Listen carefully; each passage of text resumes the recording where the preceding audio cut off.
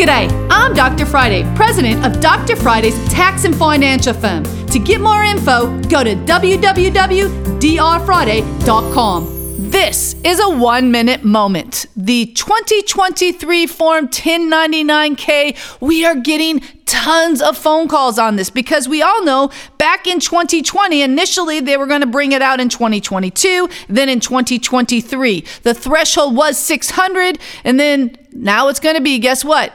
$5,000. That's right. Starting in 2024, they're phasing in a $5,000 1099-K. So that means if you have a little side business and maybe you're selling things on Amazon or you're selling your personal items, you need to start prepping now. There are tax exclusions that you can qualify.